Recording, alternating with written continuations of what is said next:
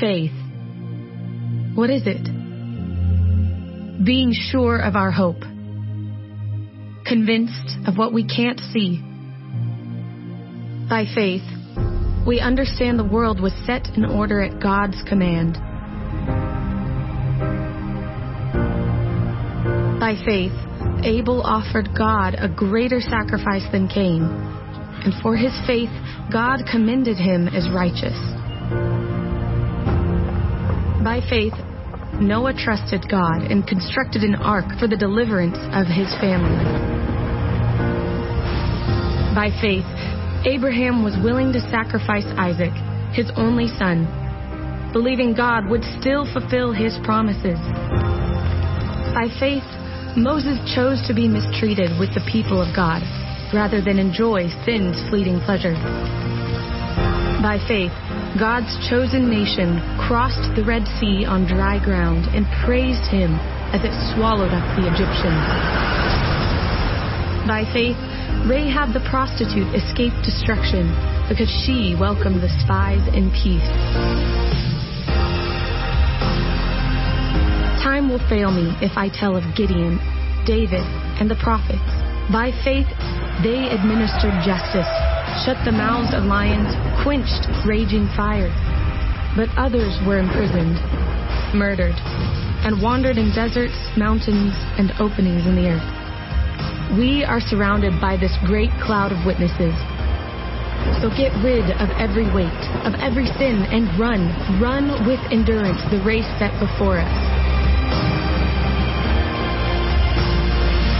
Keep your eyes fixed on Jesus. He is the champion and guide of our faith. For promised joy, he endured the cross, thought nothing of its shame, and having risen again, has been handed his deserved glory at the right hand of the throne of God.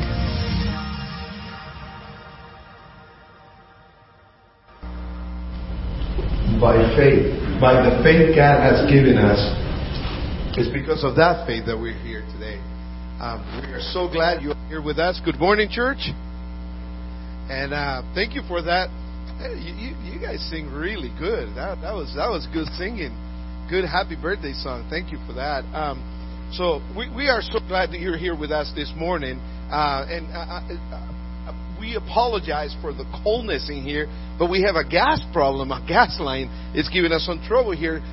Don is already working on that, so hopefully it'll get fixed soon. So now next week we might have some heating over here, but we're working on that. I just want to remind you guys, parents, we are having a meeting today. We are having the first meeting that we're having with the new kids director, Judith Dindiola. She's going to be leading the kids parents meeting today, so that way we can update you on what's going on in kids ministry. We can let you know also how you can help the Sunday school programs and the midweek programs with the kids. How can you team up with us so we can work together with the same purpose, for the purpose of helping your kids grow more in Christ? And I think is Eric here today? Eric? Oh, Eric, there you are. You're the one with the phone there. I should have known that. Eric is here with us today. He's part of our fellowship. He's part of he works with Tim with Momentum, and he's visiting us today because this week we have our pastor's focus retreat. So pray for us. We will be meeting for 3 days, the group of pastors of Southern and Northern California. So we're going to have a blessed time. Welcome, Eric. We're blessed to have you here today. But we also have Nathan here today. Nathan is the director, the president, the director of Assist. I don't know. We have a few titles for Nathan, but overall, he's our friend. And Nathan is gonna share the word with us today. He's gonna talk about faith this morning. And so we are glad that Nathan can share here with us today. So let's welcome Nathan. We're blessed to have you here today. So thank you, Nathan. Thank you, brother. Thank you so much. It's a joy to be here. Eric Miller's here? Is there you are, Eric. Okay, awesome. Eric is, well, you worked with Kim, so you guys know all about that with Momentum Ministry Partners, so that's awesome. Hey, I wanted to say thank you so much for letting me be here. It's been a while. But you guys are well on your way in your process with your assist project that you're working on. The team met yesterday with Bart Blair, who's your team coach, and I'm sure you guys made lots of headway with the vision team that's working on stuff. So I'm super excited. But even when I came back, it's been almost a year since I've been here, and the building's cleaner. It is. It looks nicer. Everything's clean and nice, but it's cold in here. I'm coming from Toronto. It's supposed to be warm. But pretty crazy. Now, can I see the slides? Do I see them over there? Yes, no? When they come up?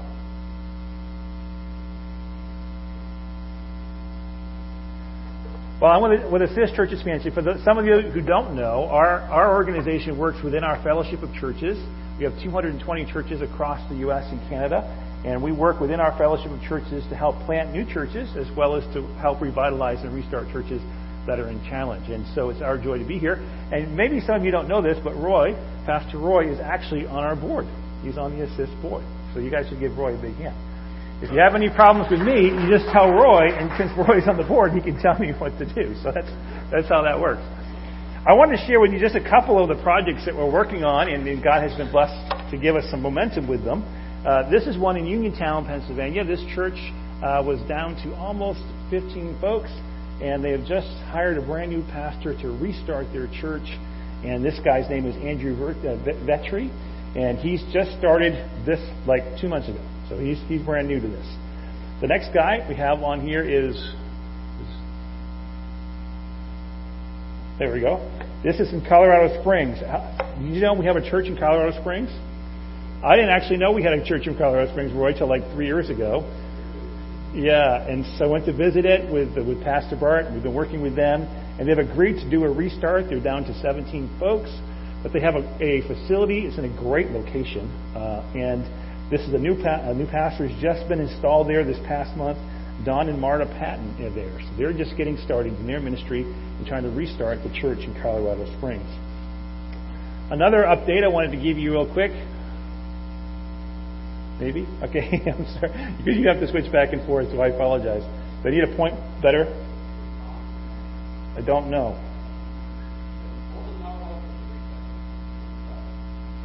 On the side. Oh. No lights are coming on.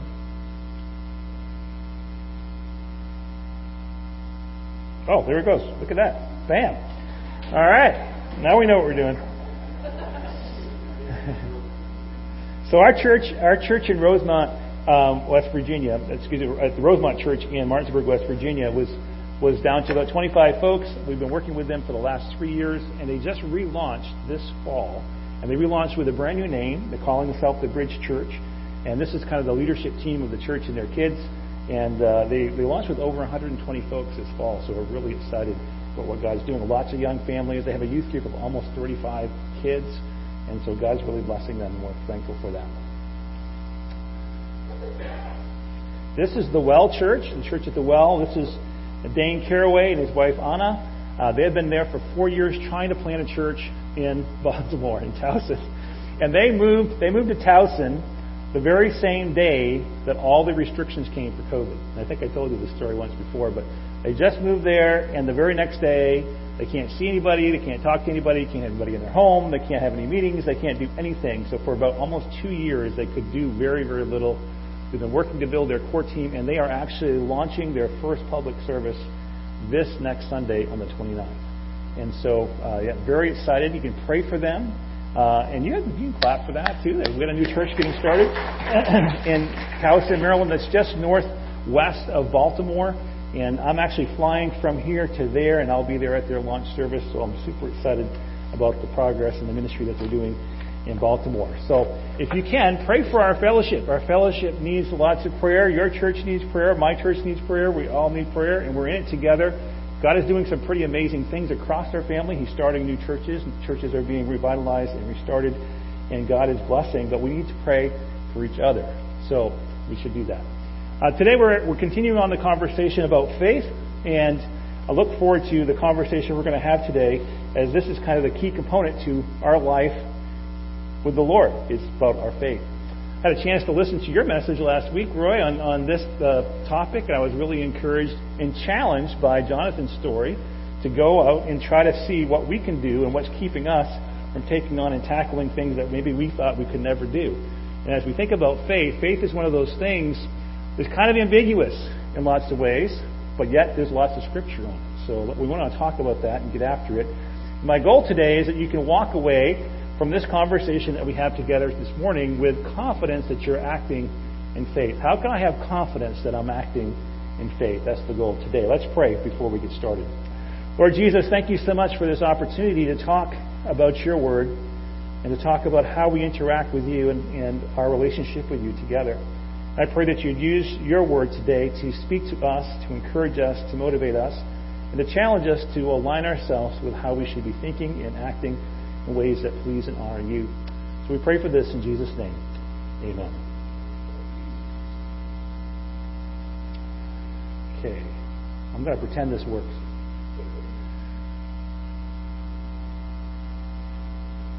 I'm going to keep pretending. Sure. Oh, see, I need help. As you can tell, I'm technically challenged. Look at this. Wow. All right. Okay, let's back this up. Man, I am going too fast. I don't even know what I'm doing here anymore. All right. Okay, we'll get it figured out. So in Hebrews chapter 11, I really love the reading that was done here on Hebrews chapter 11. But in verse 1 and 6 it says this, "Now faith is the assurance of things hoped for, the conviction of things not seen." Faith is the assurance of things hoped for, the conviction of things not seen. And in verse 6 it says, "And without faith it is impossible to please Him. For whoever would draw near to God must believe that He exists and that He rewards those who seek Him." Faith is required by God. Faith is required by God. So it's important for us to know what faith is, because it says here, without faith it's impossible to what? To please God. So we cannot please God unless we have faith. So faith we've got to be figuring out, because without faith we can't please God. It's required by Him. In Romans chapter 1 it says, "I am not ashamed," in verse 16, "I am not ashamed of the gospel, for it is the power of God for salvation to everyone who believes, and to the Jew first and also to the Greek. For in it the righteousness of God is revealed from faith to faith. As it is written,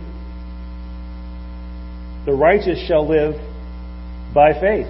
This is quoted from Habakkuk. It's also repeated in a number of the books of Paul in the Pauline epistles. He makes this statement, the righteous or the just shall live by faith. So faith is also commanded by God. So it's required by God and it's commanded by God. So we better get our heads around faith, because we can't please Him without it, and He's commanded us to do it. And so faith is something that we have to get our heads around, and there's been lots of great conversations about faith over the last 3 weeks. In Romans chapter 14, verses 22 to 23, it says this, "The faith that you have, keep between yourself and God." Now this conversation in Romans chapter 14 is talking about how do we interact with other believers about disputable matters. And so when you've come to a conviction about something that's between you and God, it's not clear in Scripture, keep it to yourself. That's basically what he's saying. Don't judge other people based upon your own conscience before God. That's what basically Romans 14 is talking about. And we should probably remember that as we think about our interaction with other believers. But he says, "Blessed is the one who has no reason to pass judgment on himself for what he approves. But whoever has doubts is condemned if he eats, because the eating is not from faith." He was talking about foods. Can you eat foods sacrificed to idols or not? It's up to you. And he has to do with this whole issue of faith. He says, "But whoever has doubts is condemned if he eats, because the eating is not from faith. For whatever does not proceed from faith is" what? Wow. So faith is expected of us. Faith is commanded to us. And if we don't do it, we don't act in faith, we're sinning. Whatever is not done in faith is sin. Woo! We better get our hands all over faith here. If we do not act in faith, you are sinning. That's what it says here in this passage. In Proverbs chapter 9, verse 10, it says, "The fear of the Lord is the beginning of wisdom, and the knowledge of the holy is insight." The fear of the Lord is the beginning of wisdom, and the knowledge of the holy is insight. It's interesting, this whole concept of the fear of the Lord. I think the fear of the Lord and faith are intricately connected. They're intricately connected. I don't think you can have faith without the fear of the Lord, and I don't think you can have the fear of the Lord without faith. I think they're intricately connected. And what does it mean, the fear of the Lord? The fear of the Lord is the beginning of wisdom. Lots of people think fear here is the idea that you're terrified by Him, and there is some concept of that here.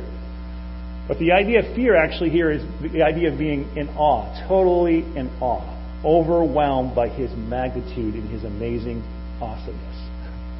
That the Creator God, the Maker of everything, the one who knows everything, who doesn't exist in time, this one we stand in awe of. And so this concept of being the fear of the Lord is the beginning of wisdom is also, I think, intricately connected to faith. I think they're intricately connected. Fear of the Lord. It's interesting. When we think about... Maybe we don't. You got it? I'm sorry. We think about the concept of David, and you guys will all know the story of David and Goliath. And this story of David and Goliath, when David is going to take on Goliath, what kind of image, what kind of vision, concept of God do you think that David had when he took on Goliath? What does David say? Do you remember what David says to Goliath? Yeah, it's pretty amazing. I'll let you go back and look it up and read it because it's pretty powerful. David is going to say something to him that he doesn't come in his own name. What does he come? Who's he come in? He comes in the name of the Lord, right? That's what he's doing. And so this awesome concept of David that he has of God empowers him to act in a way that's completely makes no sense. Like all of his friends, all of his family, and I don't even know why Saul let him do it. Here's this 16-year-old, probably 16-year-old kid, shepherd boy, going to go out with a sling, taking on a 9-foot-tall giant with full armor and a sword and spear and everything else. It doesn't make any sense. It totally is without comprehension how David could step out onto that field and think he had any opportunity to take out the giant. What was driving David, what was moving David, what was giving confidence to David was not David. What do you think it was? It was his vision of God. And this guy had insulted his God, and he was confident not in himself, but that God was going to give him victory. His vision of God is what empowered him to take on the giant. It's really important. Your view of God is directly proportionate to your faith. Your view of God is directly proportionate to your faith. You can tell me that you believe in an amazing, huge, powerful, almighty God who created everything, who knows everything, and who doesn't live in time. You can tell me that all day, but I'll watch your life and see if you believe it. See, your view of God is what is connecting you to what you will actually act out of. Do you believe that God can do anything? Do you believe that God is all-powerful? Do you believe that God wants you to do certain things? If you believe all those things, you would start to act in them. See, true faith produces the fruit of faith, which is action. Of course, James talks about this. He says, faith without what works is dead. But our works are directly proportionate to our faith. Right? Our view of God is directly proportionate to our faith. The bigger the view of God, the bigger that we see and understand who He is, and Pastor had talked about how we build our faith, and one of those things is reading God's Word and studying it and learning about it. And knowing more about God, the bigger our view of God is directly proportionate to your faith. We need to see God for who He really is.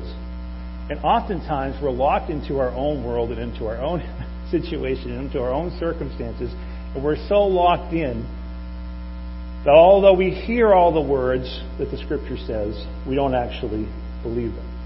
And our vision of God is really small. And because our vision of God is really small, our faith is what? Is really small. And so to expand our faith, we don't need to focus on ourselves or our circumstances or the things that we find ourselves in. We need to focus ourselves on God. Right? And as we start to learn more about Him and we start to understand Him more, as we start to think about who He is, we can start to grow our faith. It's directly proportionate to our vision of God. You see, to me, I think faith is our response to God, and it is personal to Him. Faith is our response to God, and it is personal to Him. See, He requires us to believe in Him. He says, without faith it's impossible to what? Please Him. This is a relational idea. This isn't just, God isn't some inanimate object in the sky, and there's a binary thing where we do wrong, we get punished, we do right, we get blessed. That's not what's going down. God is a person. He exists in three persons, the Father, Son, and Holy Spirit. He engages us as people. And He wants us to engage Him as a person. And faith is our response to Him. Faith is the way that we respond. Now, we can't know God by ourselves, can we? God is other than us, right? He lives outside of our existence. He is not physical like we are physical. He is spiritual, supernatural. We live in the natural world. So we can kind of get some clues about God through the creation and through things that we see. But the way that we actually know God, really know God, is that we hear from Him who He is, right? So we read His Word. Because faith comes by hearing, and hearing comes by the Word of God.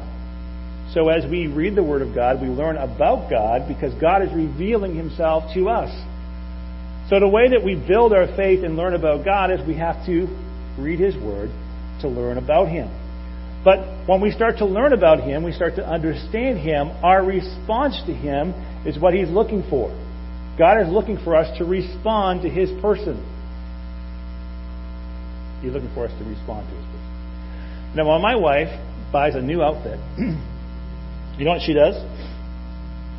She gets dressed up in it, and what does she want me to do? She wants me to respond to her person, right? Doesn't she? Right? And how I respond is going to affect a lot of things. Right? It's interesting. I learned so much about God through my wife. I do. Because God made us, and we both reflect His image. And He is looking for us to respond to Him. He wants us to stop looking at our phone and looking at the TV and watching the sports game, and He wants us to look at Him. And when we look at Him, He wants us to be so amazed and so overwhelmed and so caught up with awe that we stop what we're doing and we respond in a way that reflects Him. That's in conjunction, it's parallel, it's equal to how awesome He is. That's how we respond to Him. The way that we live our lives is a reflection, it's an act of faith. It's a reflection of our response to the knowledge and our understanding and our view and our awe of God. And I can tell you how much you are inspired by and in awe of God by the way you live your life, by the things you say, the things you do, the risks you take for Him. It's reflecting to everybody how much you really are in awe of Him. You see? So God made the female, and she's a little bit like Him. And she wants you to respond to her. God wants you to respond to Him. And He is amazing. And He is awesome. And He is something else. And the more we reflect on Him, the more we think about Him, the more we meditate on Him, the more we understand Him, the more we listen to what He says about Himself, the more we see Him in action, the more we contemplate Him, we should respond to the knowledge of God. And our response to the knowledge of God is faith. I can't know God unless He reveals Himself to me. Can't do it. He's the one who reveals Himself to me. But He requires us to respond. And our response is faith. Faith is our response to God. So, Why do I have number 1 here? I think I missed my pages. So how do I know for sure that I'm acting in faith? How do I know for sure I'm acting in faith? Well, the first thing is I have to know Him. So I have to know God. I have to study His Word. I have to learn about Him. I have to study who He is. I have to get to know Him. And so as I start to know God, that's the first way I prepare myself to act in faith. The second thing is I need to focus on Him and not on my circumstances. And this is really difficult for us. Because in our humanity, we are always focused on our circumstances and on ourselves all the time. All the time. Right? We will tweak ourselves for a minute or two to look up, usually in desperation. But generally speaking, we find ourselves totally consumed with our circumstances. You guys know the story of Peter. Maybe you do.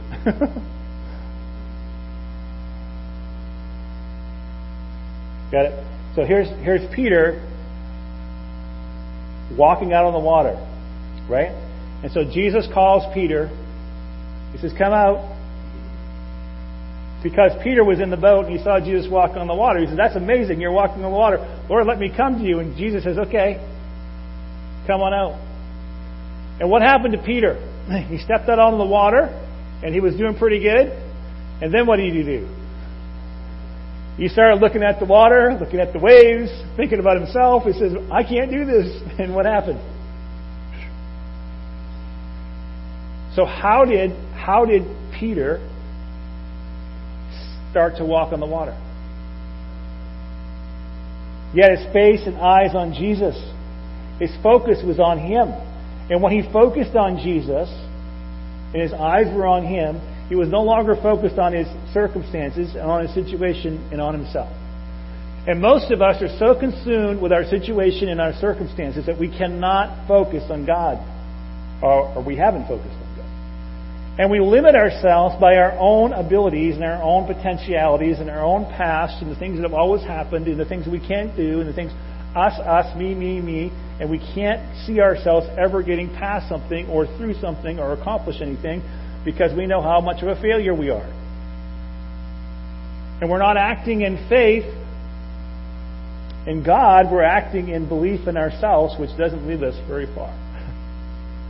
So we're overwhelmed and we're consumed, we're frustrated and we're failing, and we're usually, most of us, are crippled by fear and we do not take action. Or we're in some kind of a pity party and say, "Woe is me, I'm a victim, the world is horrible, it's unfair." Right? And have you ever find yourself in those two spots? On a daily basis, this is me, right? Because I see the circumstances around me. The wind is whipping and the water is tumultuous, and He wants me to walk on it. Like, I can't walk on water, and you know what? You can't. And you can't live the life God has for you. You can't. You can't do it. You can't do it. But who can do it? God can do it through you. And when you stop focusing on yourself and on your circumstances, and you keep your eyes fixed on Jesus, you're not going to have a problem. Because you're going to live your life out of a response and reflection of how great He is and how able He is, not how incapable, incompetent you are, and how awful the world is. Because the person who I am putting my trust in, the person who I am focusing on, made the world and made the universe. And if He tells me to come, guess what? I can come. Right? Because it's not about me. It's not about the stuff. It's all about Him. See, faith is my response to God. How I view Him, the view that I have of God, is what's limiting my activity and my response to Him.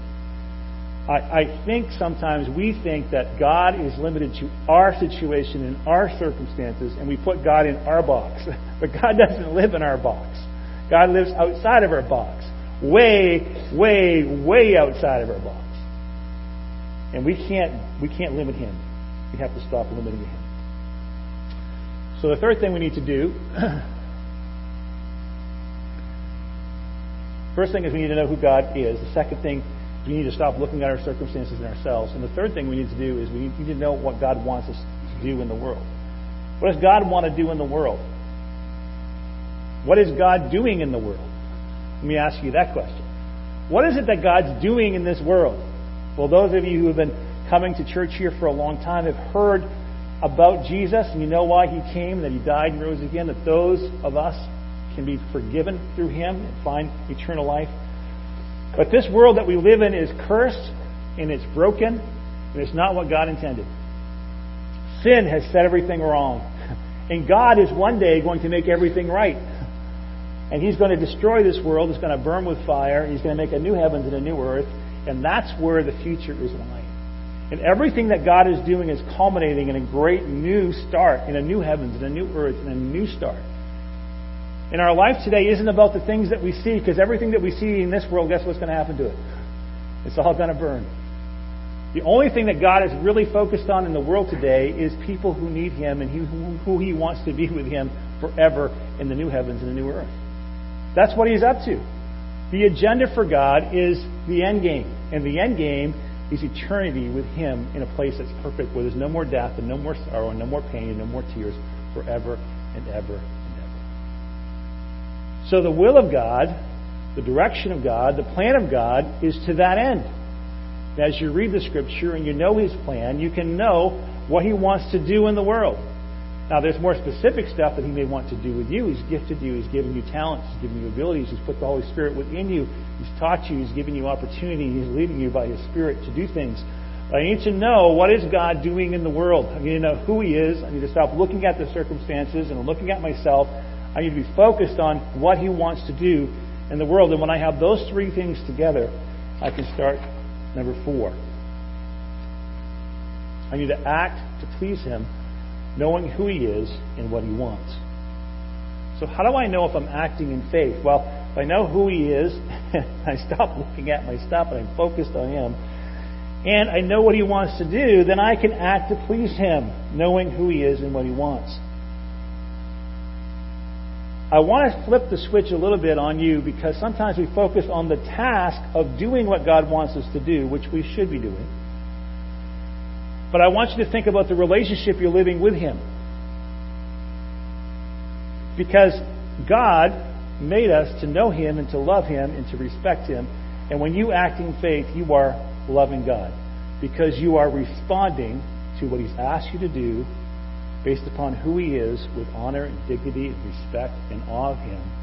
And therefore you will act in faith. So our act of faith, our act of obedience, shouldn't come out of just the fear of what He's not going to do to us, what He's going to do to us if we don't do it. It should come out of the reverence and awe of who He is when we reflect and contemplate Him.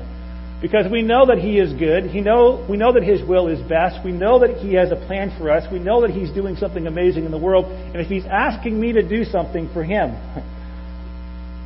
I'm your man. Right? I'm so in awe of Him. I'm so humbled by Him. I'm so taken back by Him. I am not focused on myself. I'm not focused on my circumstances. I'm focused on Him. And if He asks me to do it, what is my answer? Yeah, no problem. You see, it's a relationship thing. It's not just an action thing. It's not just a yes-no thing. It's I love God. I'm so in awe of Him. I'm so enthralled with Him. I want to please Him. And when He asks me to do something, I can't say no. It's like when my wife asks me for stuff, you know. She's so cute.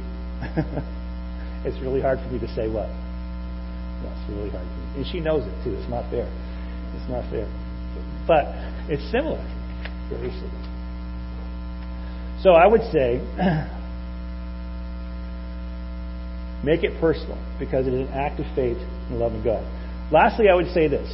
How do I know and have confidence that what I'm doing pleases God? How do I know I'm acting in faith? I have this statement. I know I'm acting in faith when I have a strong confidence that what I'm doing pleases God. I know I'm acting in faith when I have a strong confidence that what I'm doing pleases God. Because it says in Romans that if whatever is not done in faith is what? Everything we do everything we do needs to be done in what? Everything we do needs to be done in faith. So every time I'm doing something, I need to reflect on God and who He is, and I need to respond to His presence and His person in a way that pleases Him. In everything. Not some things, not the occasional thing, not the thing we do every once in a while, but everything I do needs to please Him, because I live in a daily, minute-by-minute relationship with who? With Him. And so when I'm living in awe of His presence and the knowledge of Him and His person, that I can live in a way that's completely in faith, because I'm acting in response to His person and His presence in my life. Let me pray before I go. Lord Jesus, thank you so much for this opportunity to talk about faith. May you encourage each one that's here, and may you accomplish what you want to do through your word in each life. I pray for the church as they're working towards a more effective ministry to reach more people for you, that you can keep the church unified, keep the leaders unified, help the people to continue to work together, and that you'd bring new people to come to know you personally. We pray this in Jesus' name. Amen.